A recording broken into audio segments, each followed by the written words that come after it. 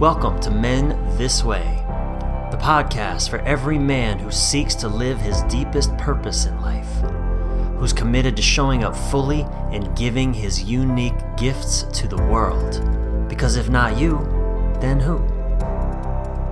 I'm your host and fellow journeyman, Brian Reeves. Brian with a Y, Reeves.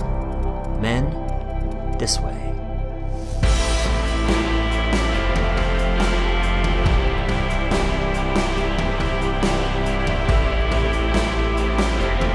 Would you like to know why my girlfriends always ended up frustrated and angry with me?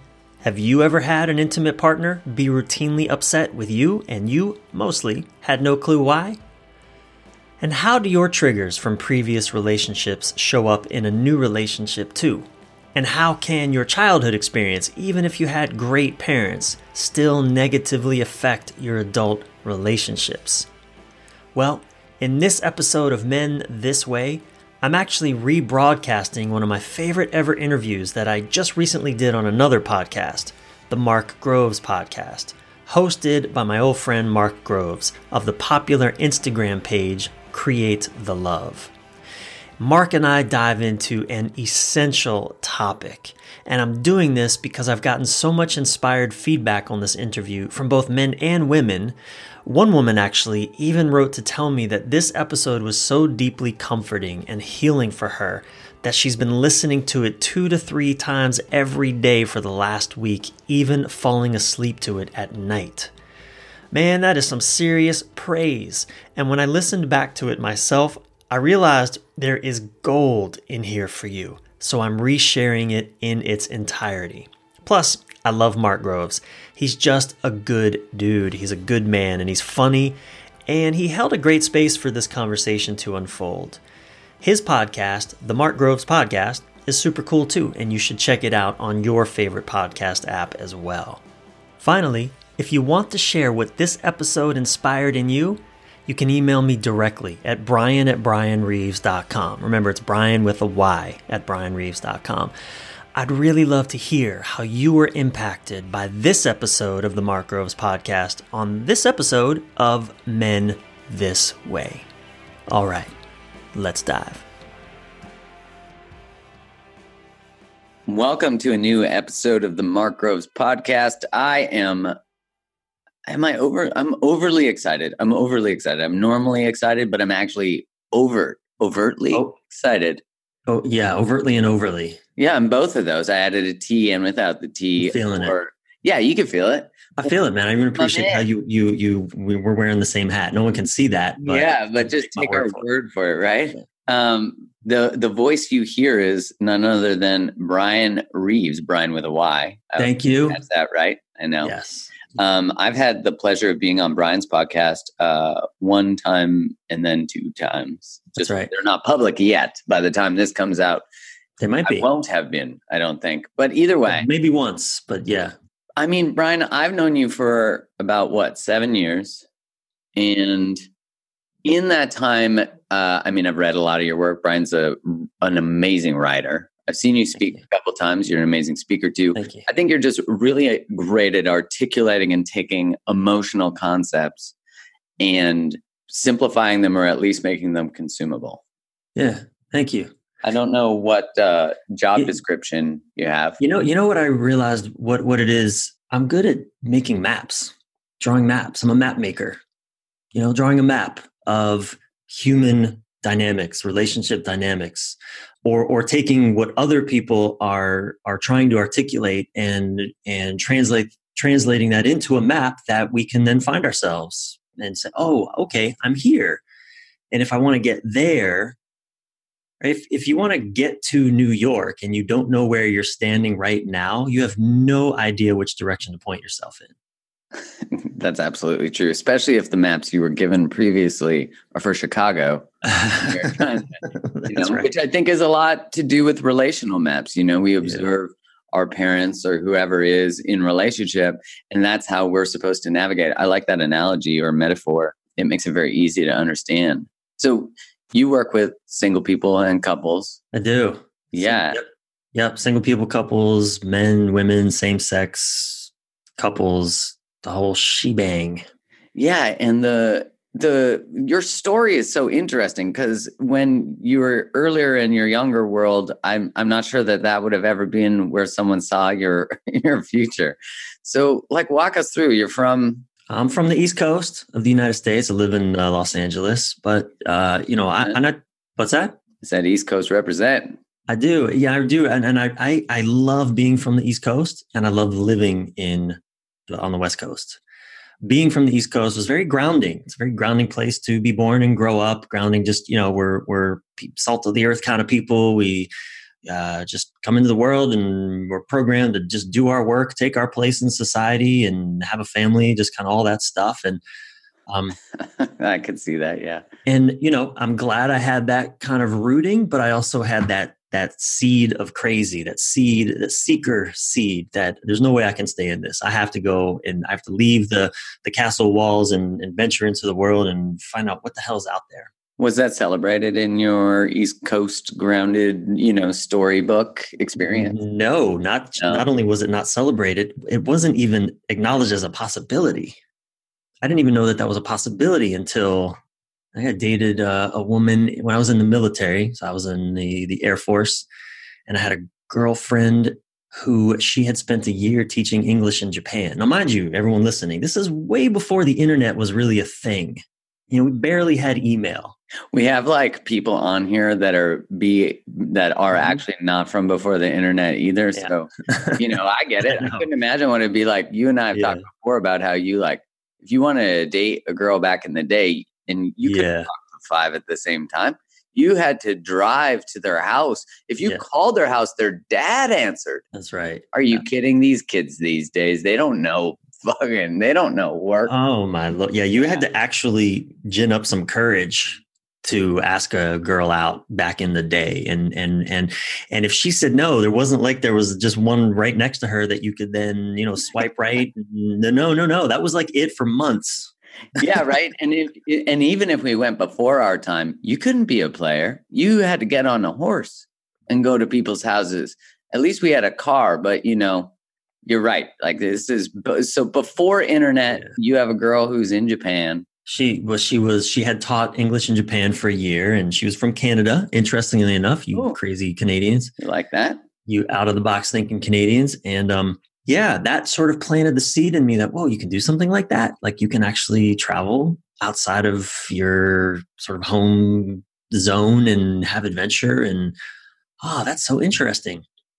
And that was really the first seed that was planted. And I was in my early 20s by this time. So I'd gone to college, 4.5 year degree engineering, Embry-Riddle Aeronautical University. So look, I was very programmed to be analytical, in the engineering mind, Air Force, military, sort of hyper masculine way of being and thinking and experiencing the world, totally disconnected from my emotions and not really able to feel, living in my head. And so there was no relationship coach on my horizon. That's for damn sure. Well, and then to go from how do you get from Air Force captain, right? So and in Canada, I mean, I don't know, we have an army, and no disrespect if you're in the Canadian Army, but I don't know a lot about you. We sort of subcontract a lot of our military, I think, to the U.S. Which would make logical sense. Wise choice. Yeah. So I wasn't surrounded by people, in the military, really. I had a couple of friends who, when I was older, had been in the military. There's not a lot of exposure. But then now, knowing so many Americans, it seems to be just commonplace. So it's just, it's different. And that's good. That's okay. Yeah. So you ask, how did I go from that to? Well, it was very long, circuitous route. That's a good word, circuitous. I like that word. I was very. I'm gonna have to Google that, but it basically consisted of a series of women kicking my ass in various ways, mostly unskillful. But it, as I said, I got out of the military at 26 years old. I was completely disconnected from my feelings. I was probably a functioning depressive person, if that's a thing. I just couldn't feel anything. I couldn't feel joy. I couldn't feel sadness either. And I'm probably people out there listening, you, you either know someone or maybe you are that someone, or you're partnered with someone like that who's really kind of emotionally checked out. And that was me to just an intense degree. Huh. And, try to do relationship in that place. Well, yeah, you don't really do, you just be in one. Right. Totally. Yeah. You might be in a relationship conceptually, but kind of emotionally. And that's where connection happens in relationship, is through emotional connection, emotional, kind of shared emotional experiences. And I couldn't connect in that way at all. I couldn't even feel my own emotions. How am I going to connect with my partner's emotions? Yeah. So, I tried that for a good 10 years. And, also interestingly, when I was in the military, I got a master's degree. The military paid for my education a lot. So I got a master's degree in human relations from the University of Oklahoma, because I thought, look, engineering, honestly, it didn't excite me. It kind of sucked. I'm going to study something that I'm actually interested in. Let me study human behavior. And human relations was a degree option at the University of Oklahoma. So I studied it. And man, I was so fascinated. But again, I'm still studying, one of the courses was human emotions. I hardly had them, but I was studying them. It's kind of interesting too, like the paradox of an academic education on emotion, right? Like intellectual conceptualization of emotion, right? Like as opposed, I'm guessing the course wasn't necessarily experiential, where they would, teach you how to each other, right? Like where you would actually be exposed to videos about emotion or videos that evoke emotion.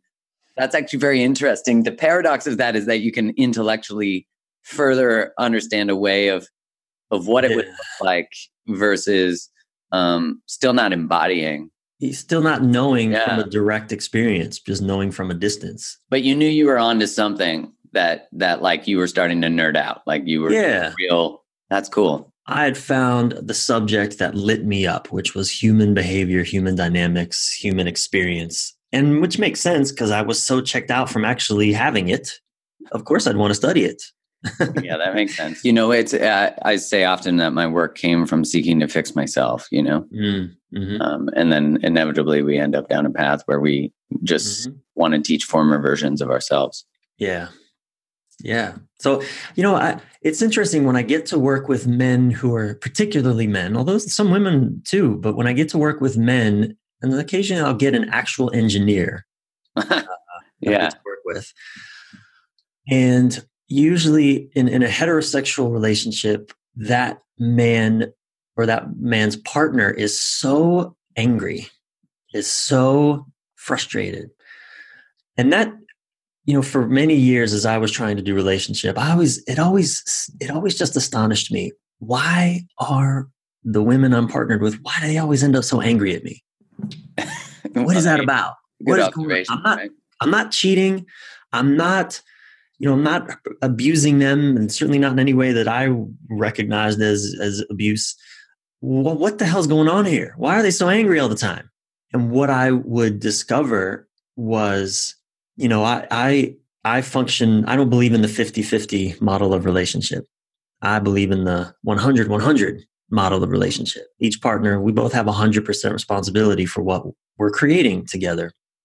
And what I realized, and I can look back and man, my heart breaks when I think of certain moments with, past partners where I can still see, a few moments in particular where I still see a woman's face in so much pain. And a lot of times it would come out as anger, but underneath that anger was just utter heartbreak and feeling alone and abandoned, and me and my analytical righteousness just convinced of the accuracy of my position and completely unable to bridge into her experience.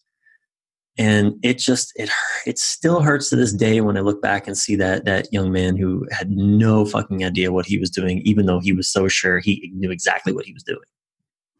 I love that because as you said that, I can think of all the faces that have been made to me where I was more interested in being right than staying connected. And I didn't know how to, I was so afraid of the emotional part that I wanted to stay in the head, where I could make sense of everything. I could be right. I was a salesman. I could be right most of the time, even though I probably wasn't most of it. Yeah. So the anger coming from what then?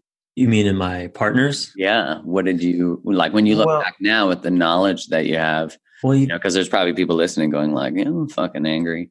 Well, one thing that I got clear about and not, in just the last few years is that I had good parents, 4 of them actually divorced when I was 4, and they're all good people. Each had their own stuff, but generally speaking, I had a pretty good childhood, but no one ever comforted me. Nobody ever emotionally comforted me, checked in on how I was doing emotionally, helped me express my emotions, let me know that whatever I'm feeling is okay. I have really zero memory of that. If it happened once or twice or a few times. But so I grew up, and I think a lot of us who had otherwise good childhoods grew up kind of neglected in a sense, not really heard by our even well-meaning parents, especially if they were busy, had jobs. I don't mean to fault our parents. Trying to survive. I realized because I didn't receive comfort, I wasn't able to offer comfort either in my case, the women that I would partner with. Comfort, what's that?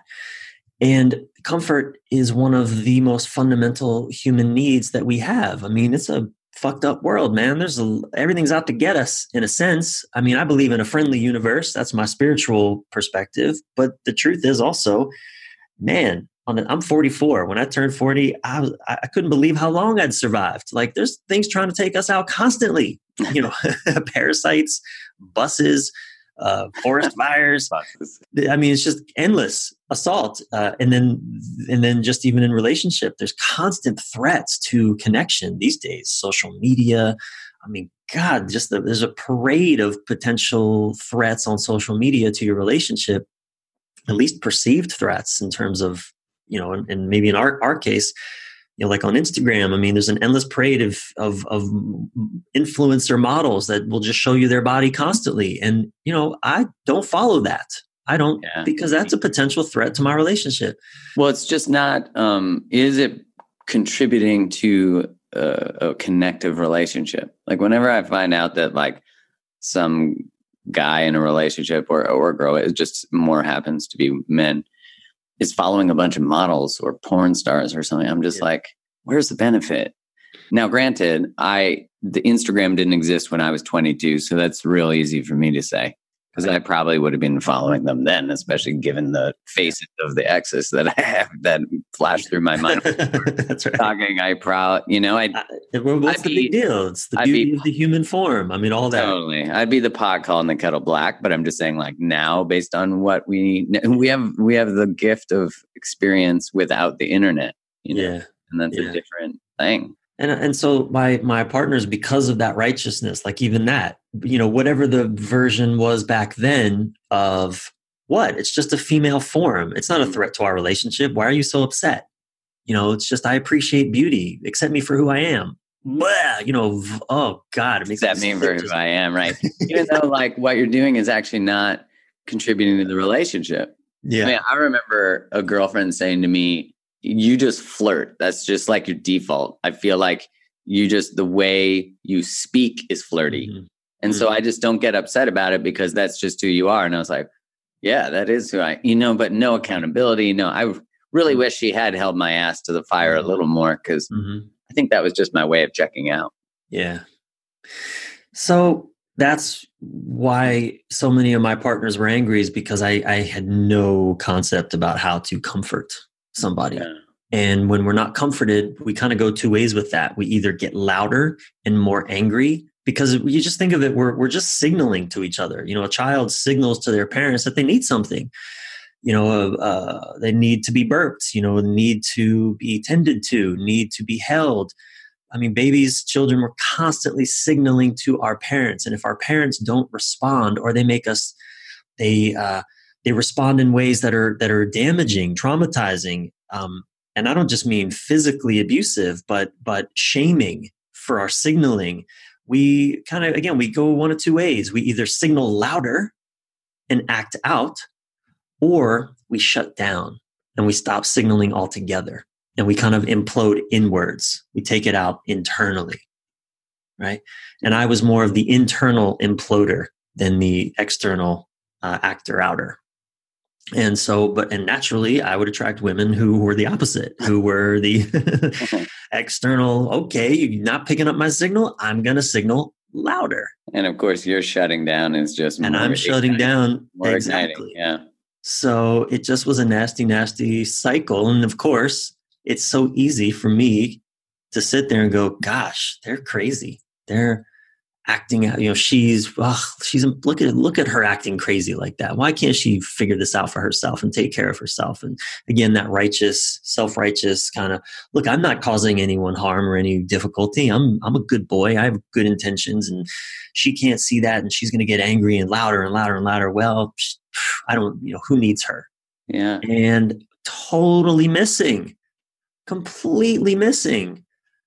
that, my role in her being comforted, which is different from doing what she says I should do, which is different from, just following her direction, but rather just being present with what's happening for her, with what's in her own heart, with what's hurting her. I mean, we're all bringing our own wounds into relationship, right?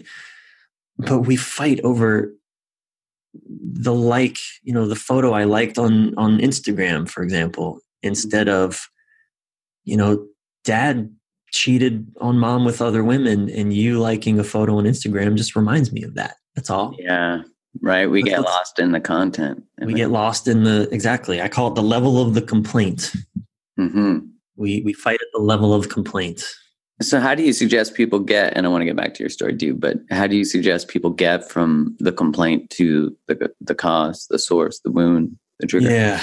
Well, I suggest working with someone, first off, coach, therapist, definitely getting support, because, we generally can't find that ourselves because we're so triggered. We're so reactive. That's what triggers are, the reactions. And it really helps to have someone point out what's really going on versus what you think is going on. Such a gift, to be able to, and often our partners can spot that thing, but we're also so reactive to their spotting of things that, oh yeah, I don't want to hear it. Yeah, right. It's don't like, tell me that defensive. And it's you're defensive. Exactly. Don't tell me this is about my mother. Don't bring my mom into this. You remind me of my mom right now. Exactly. And the reality is that that's probably true, but I don't want you to point it out. Yeah, exactly. That feels very mothery.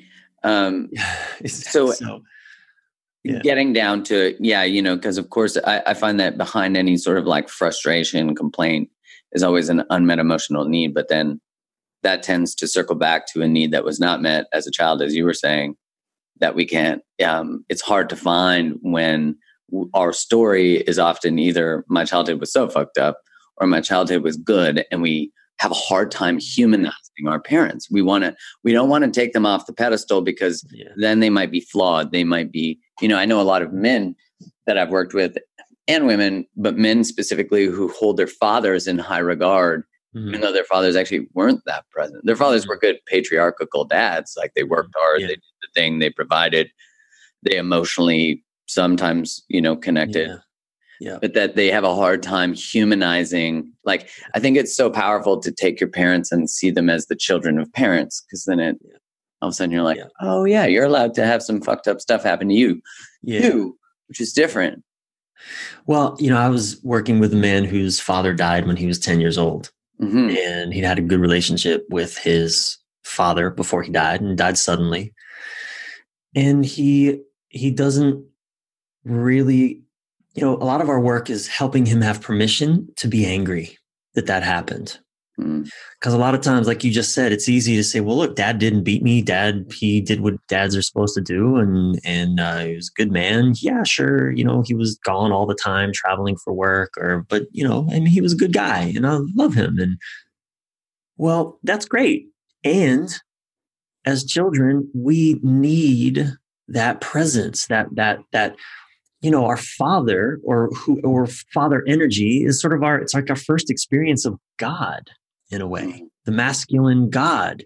And if that energy isn't fully engaged with us, we grow up with a gaping hole in our kind of energetic, in our being, that hurts, and it matters. It matters. And we can forgive our fathers, or even if we don't think we need to forgive them, we can still be angry. Just feeling, we don't have to be angry at something, but we can allow ourselves, it's fucking injustice to be human. Just being human, injustices all over the place, man. My parents divorced when I was 4. Best thing that ever happened in my life. And also still just indisputably a tragedy for a 4-year-old kid. I'm so glad my parents did not stay together. I would be a neurotic mess had those two people stayed in partnership with each other. Much more so than I already am. But yet there's a sadness that I live with just the same. There's an anger. My father didn't really have a choice. He had to go. He had to leave. It just wasn't right for him to stay. And yet I was actually, this actually came through doing some men's work maybe 5 years ago. I was so shocked how angry I was that my dad left me when I was 4, even though he didn't really leave me. But yet I still ended up growing up largely without his physical presence. And, it's very paradoxical. I can still, what I've had to learn is, how do I love him, honor him, know that he did the best, and I've seen him cry over his choices and over what happened, and I can still be fucking furious that 4-year-old kid, and then that 8-year-old kid, and that 12-year-old kid, and then that 15-year-old kid, and that 20-year-old kid, and the 30-year-old kid had to essentially go through life without dad really helping him figure shit out. That's infuriating. That feels like a great injustice. Especially when all the movies you see and the stories that you see are about dad and son working on the car, dad coaching the football team, dad, and that. The movies that always get me are the ones where father son have a reconciliation of some sort. That kills me every time. And my dad's alive. He's a good man. I love him. We've actually done a lot of healing in the last couple years.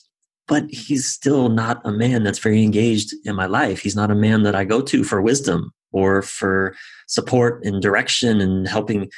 And I think a lot of us don't really trust our fathers in that regard. Even they're good men, but we don't really deeply trust them to help us find our way. Yeah, I was thinking about when you were saying about having that we should have maybe we should have a support group for angry ex-girlfriends who couldn't feel us back then, But I think I was thinking we don't feel them, and in our fathers, I'm blessed. My father, I did feel quite a bit. He was the one who connected with us about our feelings and our thoughts and what we're going through. But in a lot of ways, I don't think that we can feel that generation of men because they were so castrated and severed from their feelings. And then, when our partners get angry with us because we are so numb. Yeah. There's so much numbness that it's give me something, wake up, just fucking show me an emotion. And men are socialized to show lust and anger. Yeah.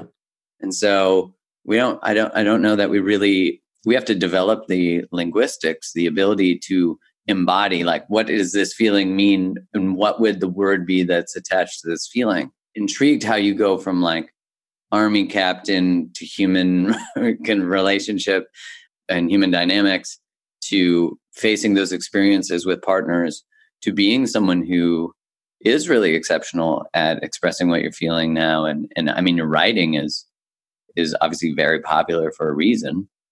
So thank you. How do you make that leap? Where's the space that we still don't know about? What happened? Well, so after the military, I just, again, on a search to find my heart. I would have never languaged it that way at the time, but I was just finding my experience of being alive. Where is it? Is it in Europe? Oh no, let me go check it out. Nope, it's not there. Is it in Egypt? Let me go check that out. Nope, it ain't there. Is it in Australia, in the outback? Nope, don't feel anything here either. Okay, I guess I'll go back to the States and I'll go work for my dad, which was a mostly terrible experience, at least the working with him part. Everything else was pretty great. Helped him build a really big company in a few years, but that destroyed our relationship at the same time. Oh, really? Oh, yeah. Yeah, they were, let's see, I went to Miami after I was traveling around the world for a few years, and they were launching a fashion watch company that had a mind body science component to it. And it became one of Oprah's favorite things twice. Yeah, it was, I was actually on the Oprah show talking about that or her after the show episode. She invited us on, and she needs to get you on there now. What the fuck? You get on. I know. Come on, Oprah. You got to get on there for that heart now. I thought we were tight. I thought we had something. I felt the spark, Oprah. I know you did too. And it was a pretty remarkable adventure over the next 5 years. It grew to be a $50 million company. Wow. And but it really destroyed my relationship with my dad. So he went to Haiti to work on the reconstruction after the earthquake, and I ran off with a band and managed a music band for a couple of years and wound up in California. And I figured it was a good thing he went to Haiti because the United States wasn't big enough for the both of us. That was my attitude. And also during that time, though, I had some really interesting experiences that showed me everything I'm rejecting in my father is me. It's in me too. And that was really hard to hear, hard to accept. Like what? Well, you've heard of this mirror concept. The world is your mirror. Okay, great. What does that mean? Well, I puzzled with that for a while. And I remember sitting with a friend once at lunch, a friend from Trinidad. I was in Miami, and he said, we were talking about this mirror concept. The world is your mirror. What you see out there is what you carry inside. Okay, well, all right. Well, and he said, I saw something this morning on TV that a man in Trinidad, he essentially he raped and then murdered a child. And I'm furious. And the world is my mirror. That means that I would do that kind of violence? No fucking way. I don't accept it. Yeah. This world is your mirror thing is bullshit. And I thought, well, that's a pretty good argument against the world is my mirror. So I took it home with me and just sort of sat with it that night. And then, bam, it clicked. Yeah, maybe my friend wouldn't, and hopefully he wouldn't rape and murder a child. But you know what he would do? He would do violence to that violence. In the face of that violence, it brought up the violence in him. In the same way that in the face of my dad's arrogance, my own arrogance reared its ugly head. In the face of my dad's judgment, oh boy, was I judgy towards him. In the face of his condescension towards people, oh, you better believe I was condescending towards that motherfucker. So it's like it all came alive for me that maybe it wasn't that I'm exactly like my dad in the way that all condescension, arrogance, judgment manifests itself in kind of externally, but boy, you better believe it's like only arrogance can have a problem with someone else's arrogance. Only my judgment can judge someone else's judging. Yeah, the inherent irony of all of it, right? At least it wasn't lost on you, because I had the same argument with myself, like, well, I wouldn't do those things. I'm not that. But then I totally hear you. Judgment is only home to judgment. Yeah. It's like only ego has a problem with ego. That's actually a song in that band that I managed. It's called, I can't remember. I guess it's called just Ego. It's a band called Here to Hear, but they have a song. The only ego has a problem with ego. And that was a huge epiphany for me. And it began to kind of reorient my mind towards my relationships, because I was in a relationship with a woman who, interestingly, was a lot like my dad in her arrogance and condescension and judgmentalness. Oh, relationships, aren't they beautiful? Yeah. And so, I had to start, and that took a lot longer. It wasn't really till years after that relationship ended that I saw so much that I had overlooked. I used to sort of think that relationship 5 years was like just a pile of crap. And man, it was really a mountain of gold that I still to this day am mining for wisdom and insight and, and my own heart, because I'm glad that I can look back and feel sadness at what I went through and what I perpetrated in my righteousness, that I can feel sad and have compassion for the old me and the woman that I can see sitting in front of me crying out for comfort and doing it in a very unskillful way. But it's really nice to know that I can feel so much for both of those people, because that serves my relationship today. That serves my life today. And so much of my work is really helping people get past the wounds and the stories. That's, the level of the complaint, to get underneath all of that, to comfort each other in ways that also, we don't lose ourselves. Because I think that's the big fear. If I comfort you, I'm going to lose myself. I'm going to have to abandon my truth. I mean, we don't consciously think that, but that's certainly, as a man, get that question a lot. Validating my woman means agreeing with her. No, it doesn't. It actually doesn't. But we don't get that. We don't see the difference between validating and agreeing with. So just for the clarification on that.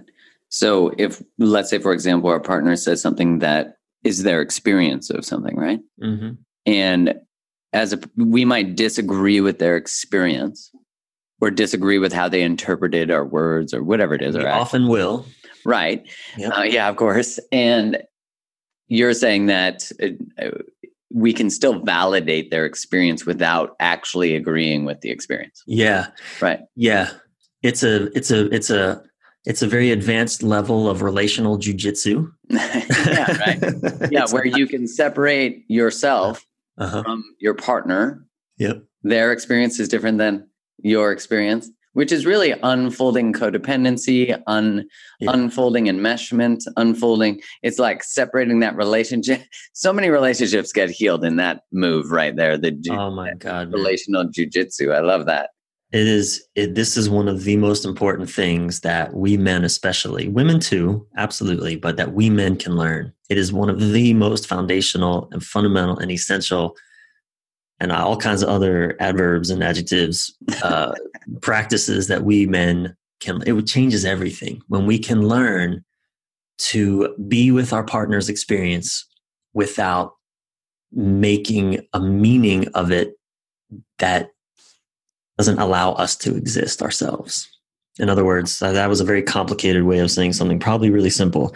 But yeah, validating, saying, I really hear you. I really get that was difficult for you. I really get that this sucks for you. Sometimes when I start working with a couple and they have a history of betrayal and most couples do, by the time you get into, if you haven't been getting support for an amount of time, even if no one's ever cheated in any capacity, there's a history of betrayal, of unrepaired arguments and disagreements.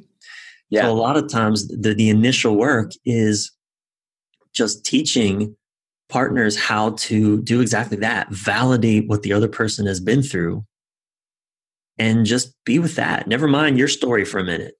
Just being with your partner and really empathizing and just these words. I really get that was hard for you. I really understand that was shitty for you. I really understand how much that hurt you. Period. What we usually do is then we go, but this and no, shut up. Stop. Like, just stop. Stay in the, I get how shitty that was for you. Stop there and just be with that. That's massive.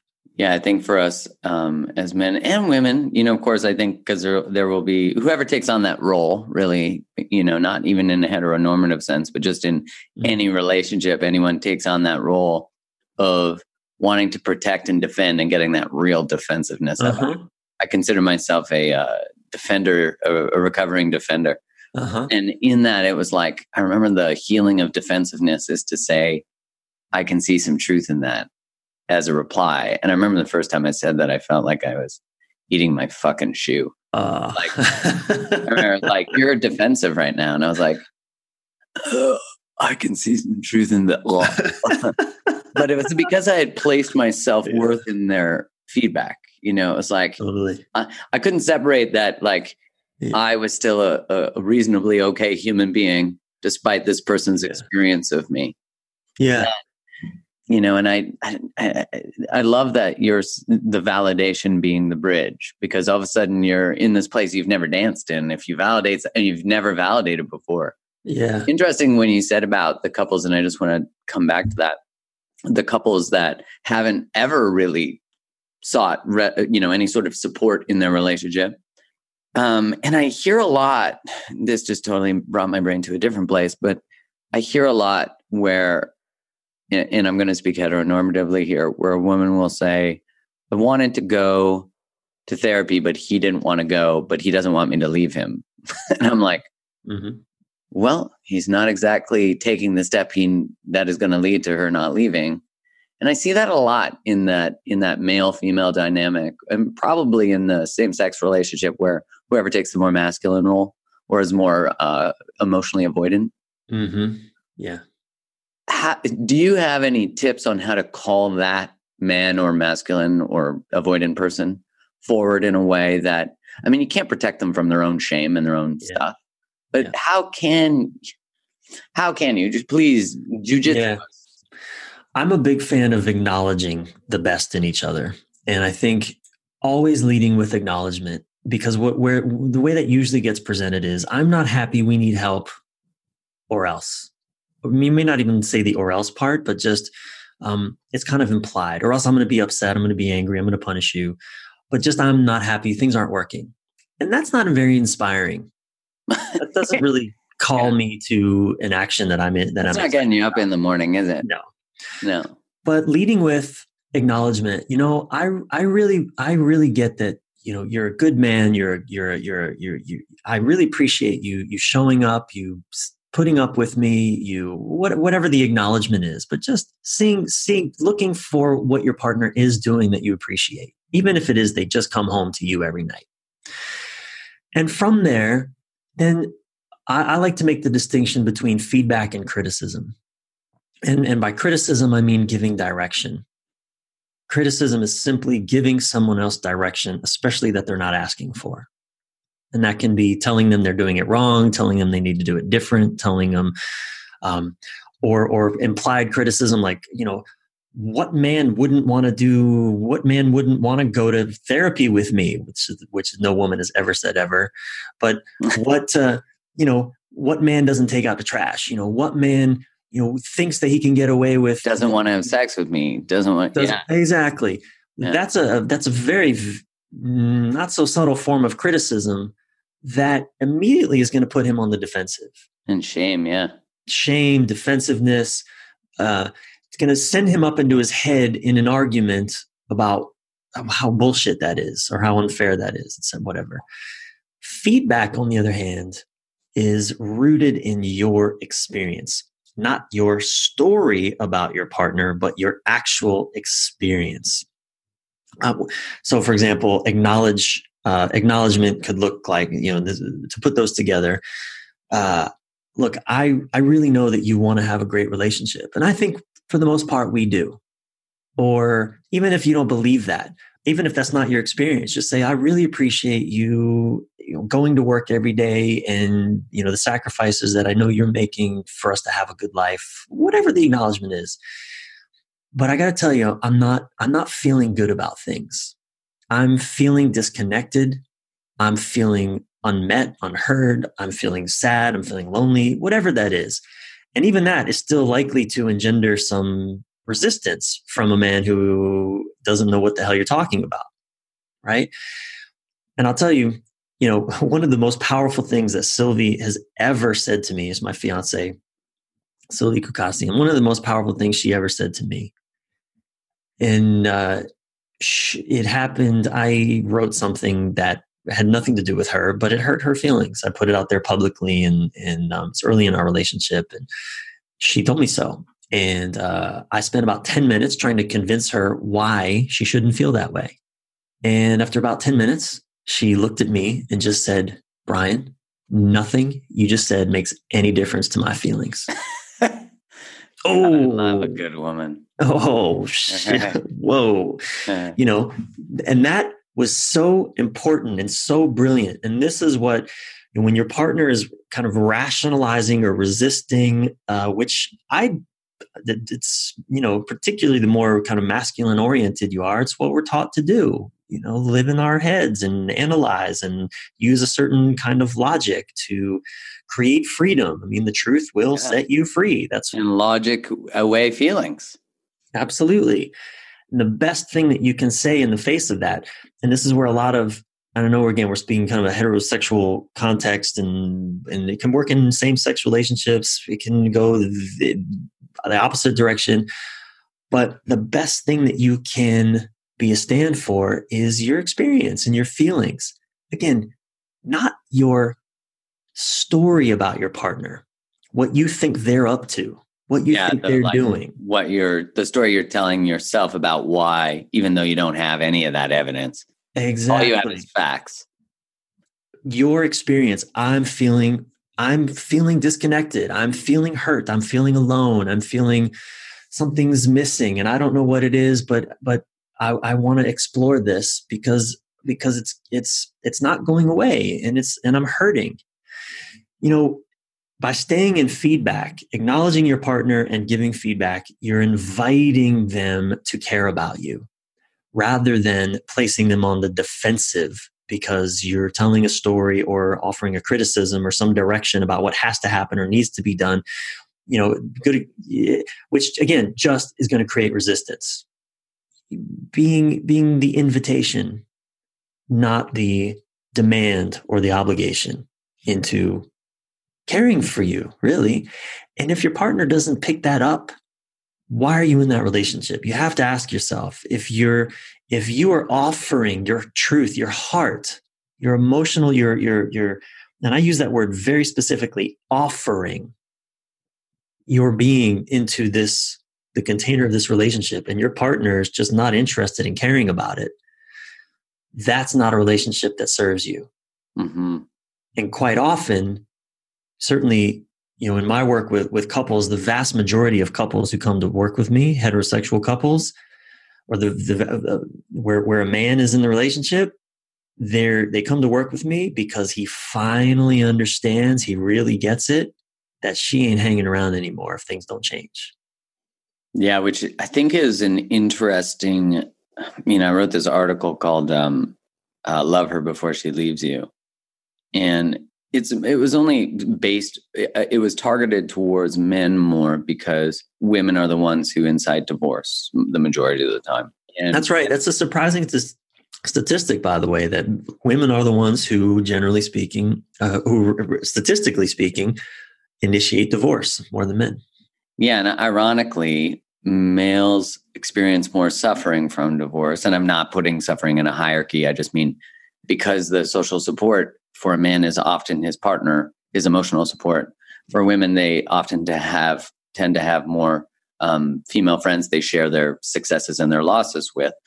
So he sort of loses his emotional support when he loses the relationship, and men are more likely to get remarried. And women, they have a easier time creating connection. In fact, a lot of times when they leave a relationship where there's no connection, they start to get connection where they were missing it.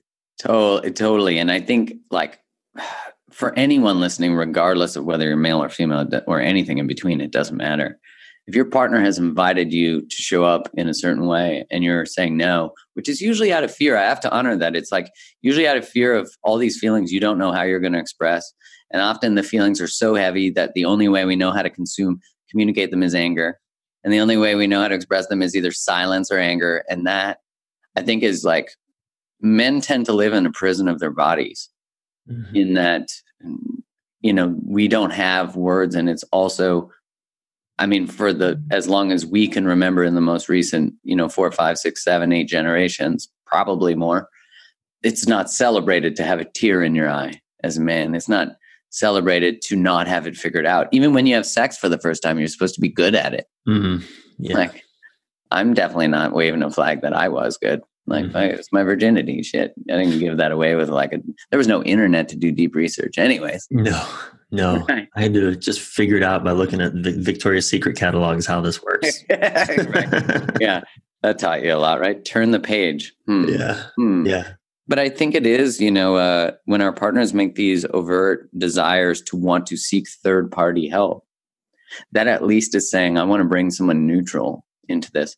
That's right. I mean, ideally, and I think a lot of men, and I get this, I hear this a lot, a lot of couples come to me after they've tried therapy, or because oftentimes also because they've read something of mine that really connected with that they didn't hear somewhere else. Because a lot of men especially kind of feel beat up in therapy. When they go into therapy, it's like, it's all my fault. They kind of get beat up a little bit. I think one of the things that I'm very, very cautious of, very, very mindful of is, and that's why I said it earlier, I believe in the 100-100 model of relationship. I don't believe in the 50-50, but I'm very, very mindful. And it can be challenging to hold that for a couple so that both people come in feeling acknowledged. And that's the key. Again, I'm so big on acknowledgement and seeing, I believe that everyone has the best of intentions when they go into a relationship. I really don't believe that anyone goes into a relationship thinking, I can't wait to fuck up this person's life and my own while I'm at it. I don't believe that. Yeah. So, but I do know that there's a lot in the way that causes us to act in sabotaging ways. And look, I'm no different. I mean, Sylvie and I both have worked with therapists, our coaches. We still, to this day, there will be moments where hasn't happened in a while, but if we're hitting something particularly difficult that we can't really bridge with each other, one of us will say, you know what? Let's stop talking about this right now because this is only going to get worse. We can't figure this out. Let's bring this to, our therapist. Let's bring this into it. Let's go do a session and she can help us out, figure this out. Man, that is a lifesaver. Oh my God. That is such a lifesaver. Kylie and I do the same. Yeah. Yeah. Such a lifesaver. And if you don't have that person, if you don't have someone that you both trust and feel safe with to help you kind of mediate what's going on and to help you both see both in a sense, like both your roles or again, what's going on beneath the complaint, because it's always beneath the complaint. You're never fighting about the thing you think you're fighting about. Totally. Never. And it might not even be from your relationship. It might be from a previous relationship. Absolutely. Or childhood or whatever. I had that experience on an airplane. Sylvie and I, we both got triggered. Something just happened. Totally innocent happened, but it triggered first her. And then I got triggered by her being triggered, which by the way is often our pattern. She gets upset and that makes me upset.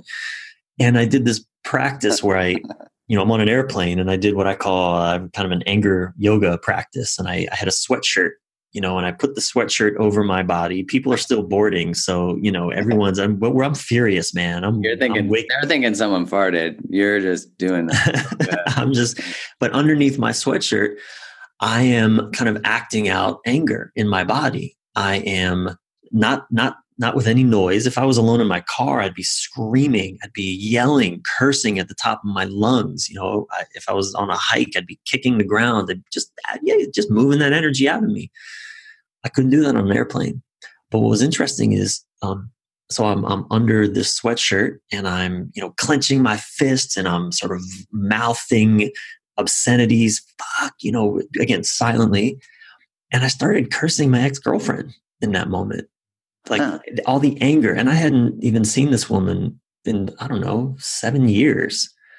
But what had come up in that moment, essentially, Sylvie she was being triggered by something that my ex-girlfriend would often be triggered by, where I felt very much victimized myself.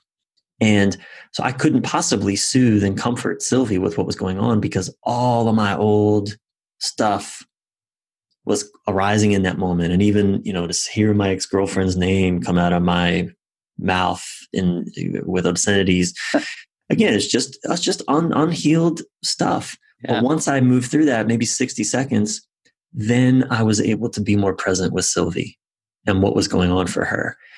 And same for her. She knew, just minutes later, the thing that had triggered her, she realized it was just, it's like seeing a garden hose in the grass and thinking it's a snake.